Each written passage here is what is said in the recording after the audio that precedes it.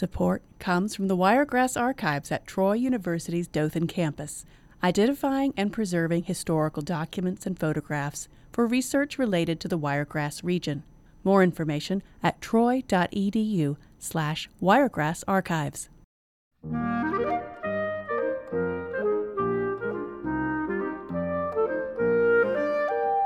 From Troy Public Radio, I'm Tim Phillips, and this is Clarinet Corner. Today on the show, I have a living clarinet legend who is an acclaimed soloist, chamber musician, orchestral player, recording artist, and teacher, and he is a clarinet player who has influenced my clarinet playing since I knew what a clarinet was. And he and his duo partner, Jon Manasse, who's a 1997 gold medalist of the Van Cliburn Piano Competition, are artistic directors of the Cape Cod Chamber Music Festival. Jon Manasse, thank you so much for being here. Tim, thank you for that beautiful introduction. It is a pleasure to be here to talk to you. Tell me about the Cape Cod Chamber Music Festival, because as an entry point for me, the way I first heard of it was when I heard the Cape Cod Files by Paquito de Rivera that was written for you and Jon Manasse, which is one of the best pieces I think that has been written for the clarinet in recent years. It's so good. I looked, that recording you made of this piece it was in 2010, which does not seem like it was that long ago. It seems like a new piece to me still. But tell me about the Cape Cod Chamber Music Festival and that piece and all that. Oh, there's so much to talk about. Well, the Cape Cod Chamber Music Festival was founded by actually a chamber music coach of mine and the founder of the collaborative piano department. He's the one who changed the whole reference of accompanist to collaborative artist, and that was Sam Sanders. It's quite an amazing festival that he started, and he actually invited me to early on when I was just graduated from Juilliard. I'm sure he's smiling or laughing. He had a great sense of humor, smiling down, knowing that I'm sort of at the helm with another great pianist running this festival. But we are now in our 44th season. So, yeah, and Jon and I have been there, oh my gosh, over a decade and a half now. Very, very happily watching it grow and in popularity and quality and consistency, and really enjoying watching the community feel ownership of this festival. And you made reference to the Cape Cod Files. That was one of the first pieces that we had commissioned through the festival. And incredibly so, that was at a time when the stock market had just crashed in 2008.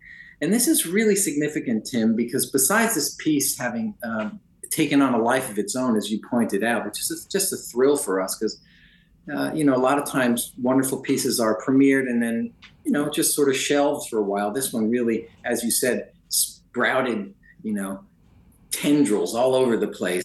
Everybody's playing it in the solo movement, all the separate movements. It just each one is a thrill. But this was at a time when people, quote unquote, lost all their money. But I want to point out that this points to the beauty of this festival, and as I referenced, the ownership that the community feels of it. I can't even count how many donations specifically made just to have this piece composed. It was basically, There was not one giant donor who wrote a big check. It was all these dozens and dozens of people in the community sending in money for this specific purpose of having Paquito de Rivera compose this piece for us. Wow. Yeah. And then, there's a lot of humor related to this too, and I would like to share this since you're on the Cape Cod Files. Please do, yes. He was so excited after the premiere. He says, "Jon, I want to turn this into a concerto for you." I said, "Oh, great!" So months go by. I said, "Paquito, where's the concerto?" I said, "Well, you said." He goes, "Oh, I must have been drunk." I said, "I don't care." I said, "You're doing the concerto," and he did. And he wrote the Cape Cod Concerto, and we premiered it and he was there for the premiere. This is a great story. I'm so glad to share this with you. In San Jose, it was premiere with the San Jose San Jose Chamber Orchestra, I think, and he was there at the premiere. And since you mentioned, and this is the Clarinet Corner, so people know the piece, the solo clarinet movement. I said, Paquito, why don't you write a little clave part with that rhythm, you know? Mm-hmm. And he did it with the orchestra. But for some reason, because of the distance in the orchestra, the percussionist wasn't that comfortable doing it. I said, I have a better idea. Paquito, you're going to be at the concert. Why don't you sit in the audience and play the clave part? Here's a message to all young students why it's good to memorize. I made sure I had that movement memorized. At the moment when that came up in the premiere for the concerto version of it, Paquito starts playing the claves from the audience. Then he gets up, I move closer to the stage. As he's walking up and playing, an usher tries to stop him, doesn't know who he is. He tries to stop him from going up close to the stage to, you know, and anyway, it ended up really beautiful. He and I are at the edge of the stage playing that little section together. Wow, that's really cool. And I would think that knowing that, there will probably be some people who try to do that now with that piece, because the pianist is just sitting there during that movement. I wanted Jon Manasse to do it, but he wasn't comfortable doing it. So we end up doing it, you know, just as is. It works beautifully, as you know, as it is. So back to the festival and really knowing that it is, Jon Manasse and I feel like we are really serving the community. That is our primary focus. And we're really excited about this particular summer. We have wonderful string quartets. We have a saxophone quartet. The Cinta saxophone quartet is coming, making their debut there. Winners of the Fish-Off competition. Astounding group they are. The Emerson String Quartet is coming for their final or farewell performance there. They've been friends of our festival for many years. Now, I did not know that the Emerson String Quartet was retiring. Is that what they're doing? The final season, yeah, this is it. Mm-hmm. They are done. Wow. So we're thrilled about that. Where they have their solo quartet recital. Jon and I have played with them in the past, but neither of us are playing with them this year. It is important they're featured as their farewell concert. We go ahead. Now with this chamber music festival, sometimes there's a student component involved in summer music festivals like Aspen, Tanglewood, that kind of thing. But this one is just concerts for the community, correct? That is correct. Yeah, we do not have the component of students. That would be a whole other endeavor for sure. Yeah. And would change the rubric of the festival. Right now, it is just concerts. We feel now very appropriately timed in the day, so and duration, so that people can come to the concerts and have dinner afterwards, rather than try to get the waiter to please hurry. We need to get the check. Yeah, that's a really good idea. So, and tell me, it goes over the span of 2 or 3 weeks. That's right. Exactly. It starts at the beginning of August and ends at the end of the 3rd week. So I think the final concert is maybe August 18th with the Emerson. Yeah. So it starts with, it's actually the Cinta Quartet starts a little bit earlier. It'll start July 25th with the Cinta Quartet, and then it goes to the Emerson is our farewell. Nice. Well, now we were talking about the Cape Cod Files, and I know that there's a new work commissioned for this year's Cape Cod Chamber Music Festival, and it's by composer Vivian Fung. Yeah. So will you tell me about this process and tell me about her music? Her music is, it's a lot of fun. Sorry, it's really she's everyone knows what a fantastic composer she is. I will say this for all you clarinet people, it requires a lot of practicing. It does for me. They're just beautiful, evocative, and in some cases, I have to admit, highly technical passages that evoke, I don't know, it's hard to put it into words, but her music really pulls you in emotionally and thoughtfully. You find your mind really going to some pretty important emotional places that you might not have experienced before. We're really great. It's a 5-movement work, and it includes a solo movement for the clarinet. We were advocating for that, and she did it to sort of have movements that could be standalone, sort of like the Cape Cod Files. So there's a solo piano movement, a solo clarinet movement, and then three other movements together. And it's really going to be exciting to play. Well, what I know about the Cape Cod Files, I've read it with students in lessons, and we've talked about it and that kind of thing. And it's such a more involved piece than like your standard Weber with piano. I mean, it's nuanced. It has a lot of different musical elements and styles that you can bring into it. And it's complicated, very complicated music, but it's also accessible, I think, to good students and professionals. So, when you're composing, or when you're commissioning a piece like this with a great composer like Vivian Fung, what is the process? Is it different for different composers? Are you involved at all? That's a good question, and this is really speaks to a lot of friction that many teachers and performers all feel like. What does the composer really intend? Oh my gosh. You know what Paquito said to me? I mean, if you look at his music, there's almost no dynamic markings, very sparsely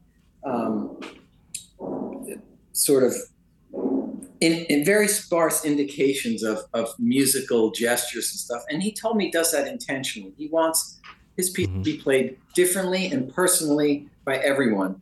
And even when I played it for him, the things I did that he would never have considered, but that he loved, and he likes to hear done differently. But there is, I find with all the pieces that I've been blessed to have composed with me in mind or for me, composers really invite, welcome, are relieved to have the artist's input. It's a little different between Brahms and Joachim, I understand, after reading. Oh yeah. but frequently now it's like, oh, that's great. What a good idea. With Vivian's piece, we're also busy now, and the time frame is pretty short. I just hope she likes everything I'm bringing to it. I won't know because we're not going to see her until pretty shortly before the concert. But in fact, one little anecdote about Paquito. I called him. I said, Paquito, in bar blah blah blah, is that B natural or B sharp? Or I said, he says, John. I said, yeah. He says, doesn't matter. You get paid. He says, you get paid the same anyway. I looked up that solo movement of the Cape Cod Files just to see if I could find a recording of him playing something like it on YouTube.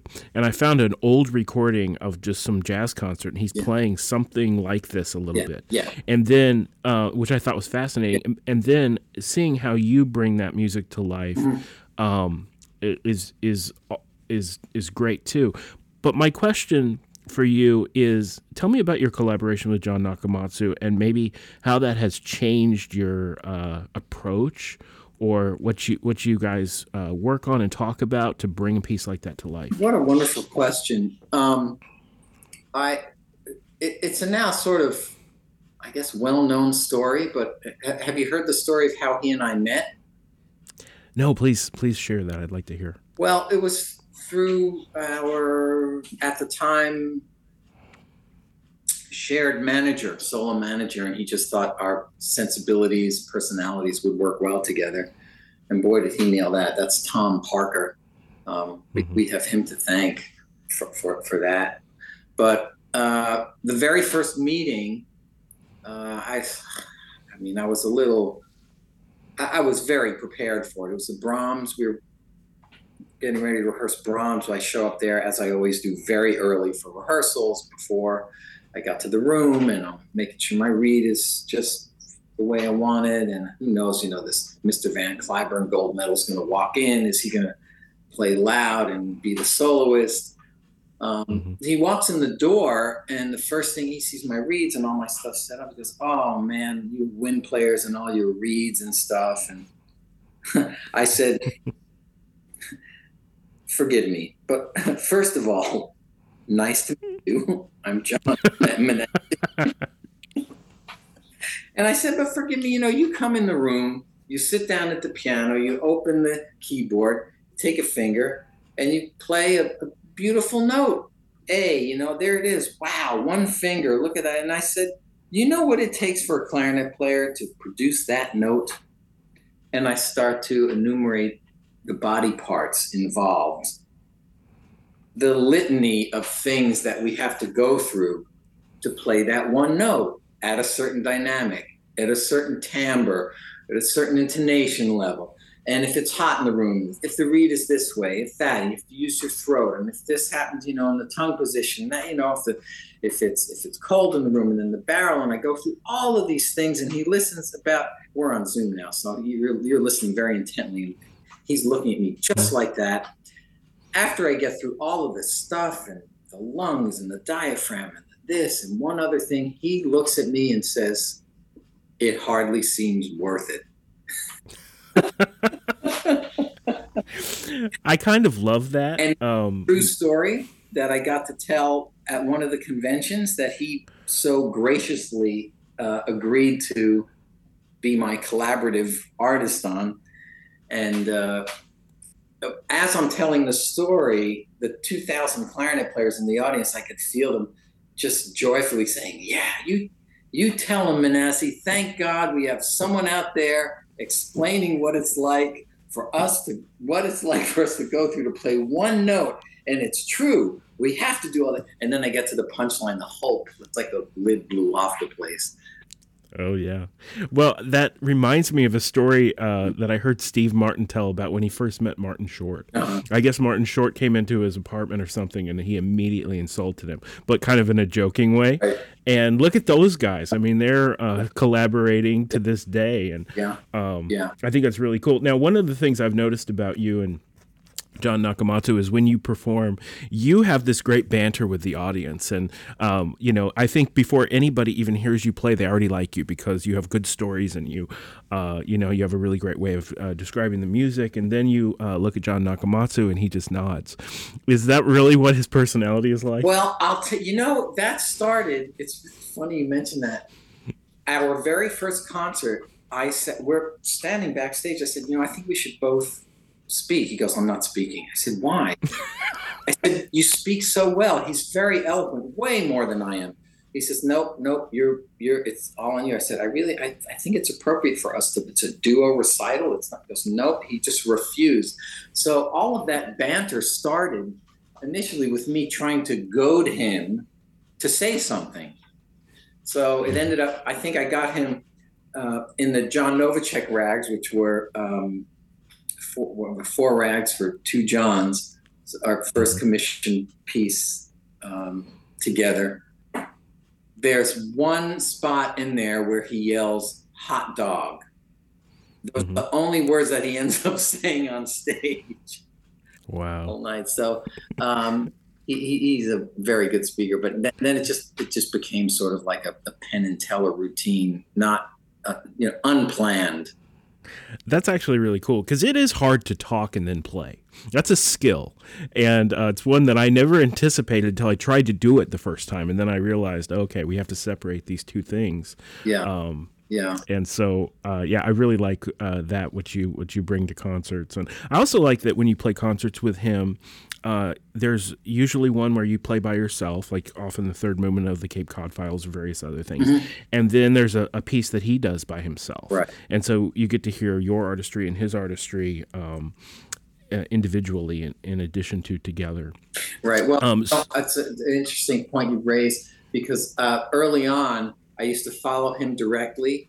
And I said, I'm never doing that again. You know what it's like to follow a Clyburn gold medalist? I can only imagine how the guy felt right before him in the competition waiting to go on. So I said, you know what? After you play, there's an intermission. And then I'll come out and play the little clarinet solo movement. It's hard to follow, gold medal Chopin performance with Paquito de Rivera. Sorry, Paquito. Yes. Yeah. And, piano music I admire it so much because it's so big mm-hmm. and complex. And I totally know what you mean by that. And Paquito probably does too. Yeah. So let's get into some listening. We're going to listen to this thing we've been talking about, the Cape Cod Files by Paquito de Rivera, a recording that came out 13 years ago. Hard to believe. But this is clarinetist Jon Manasse and pianist John Nakamatsu.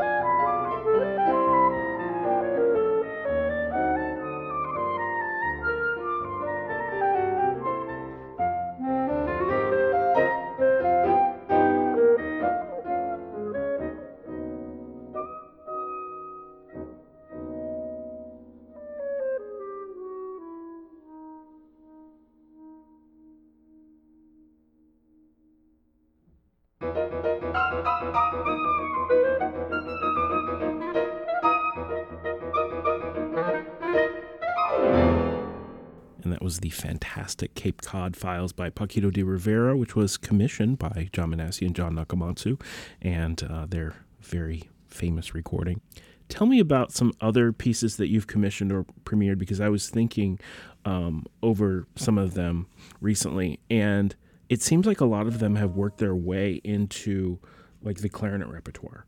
And like some of these things I've played at recitals, and there are a lot of clarinet players who commission things, but they don't necessarily end up in the mainstream of what we play a lot. Mm-hmm. Well, I will say it's gratifying to hear you say that. It's more gratifying to hear all these amazing different performances, varied performances of these works over the years, as we wish, these pieces that are newly composed, the hope is that they take on their own life, and that's what has happened. I just want to, you mentioned that we, Jon Nakamatsu and I, commissioned the Cape Cod Files. It's not quite accurate. It really belongs to the community of the Cape Cod Chamber Music Festival audience, subscribers, supporters. It was, perhaps our idea to go to Paquito to ask him, but it was not a specific commission from us. So he was delighted to do it. The community obviously was thrilled at the prospect. So that was born really of the Cape Cod Chamber Music Festival, appropriately entitled the Cape Cod Files. But other works were the as I said earlier, the first work was I believe the Jon Novacek rags, 4 rags for 2 Johns. 2 Johns, Jon, and Jon Novacek, the composer's name is John. That's right. So that's the only way we can tell the difference among the 3 of us when we're together. Actually, we end up just calling him H if the 3 of us are together. Mm-hmm. Because it's 2 John N's and 1 John M. It's very confusing. But those are brilliant. Those were born out of me hearing his violin rags, and I'm sitting in the audience and just imagining, my gosh, this would be fantastic on the clarinet. Absolutely, and I ran backstage. I said, Jon Novacek, you're writing rags for the clarinet, period. And that's on me. Whatever it is, I'm buying them. And so months go by. I text him back. I call him. I said, how's it going? He goes, I don't have time left. I said, all right, that's it. There's only one way to get these things done.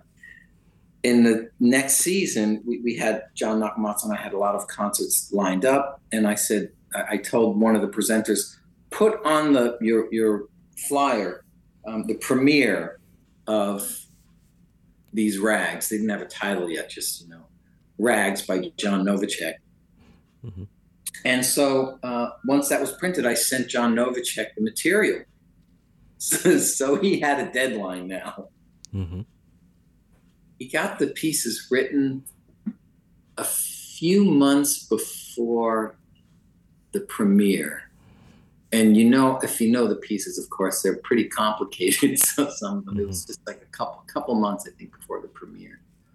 Maybe it was, premiere was in September, and he got them in late June to us. But when I asked him, I said, do you have the piano part? He says, oh, yeah. I said, Jon Manasse needs the piano part. Jon Novacek is a brilliant, brilliant musician on his own. And I played them with him first, but he didn't use any music. Oh, really? None. He was not reading music. I said, do you have piano parts? He says, oh, yeah, I have them. I said, where are they? And he points to his head, like Mozart. It's all in my head. I said, well, you got to write it out. This was before, Sibelius or, what those computer composing programs that were Finale and all that stuff. So he wrote it out manuscript. Anyway, got it to Jon Manasse finally, and we, did the premiere shortly after that. And as you know, that those pieces took on a life of their own, and a good private moment, Jon Novacek admitted that those were his favorite versions. I should also point out there's a lot of stuff that I do with those pieces and this goes back to what you said earlier about indication, that was not in the music at all. I mean, I think he subsequently made some additions that put in all the bends and the this and the slowdowns and the glisses or time or grace, and all these silly things that I ended up doing that I just felt I wanted to do. And I think he adopted them and put them in some later versions of his publishing of it or something. So.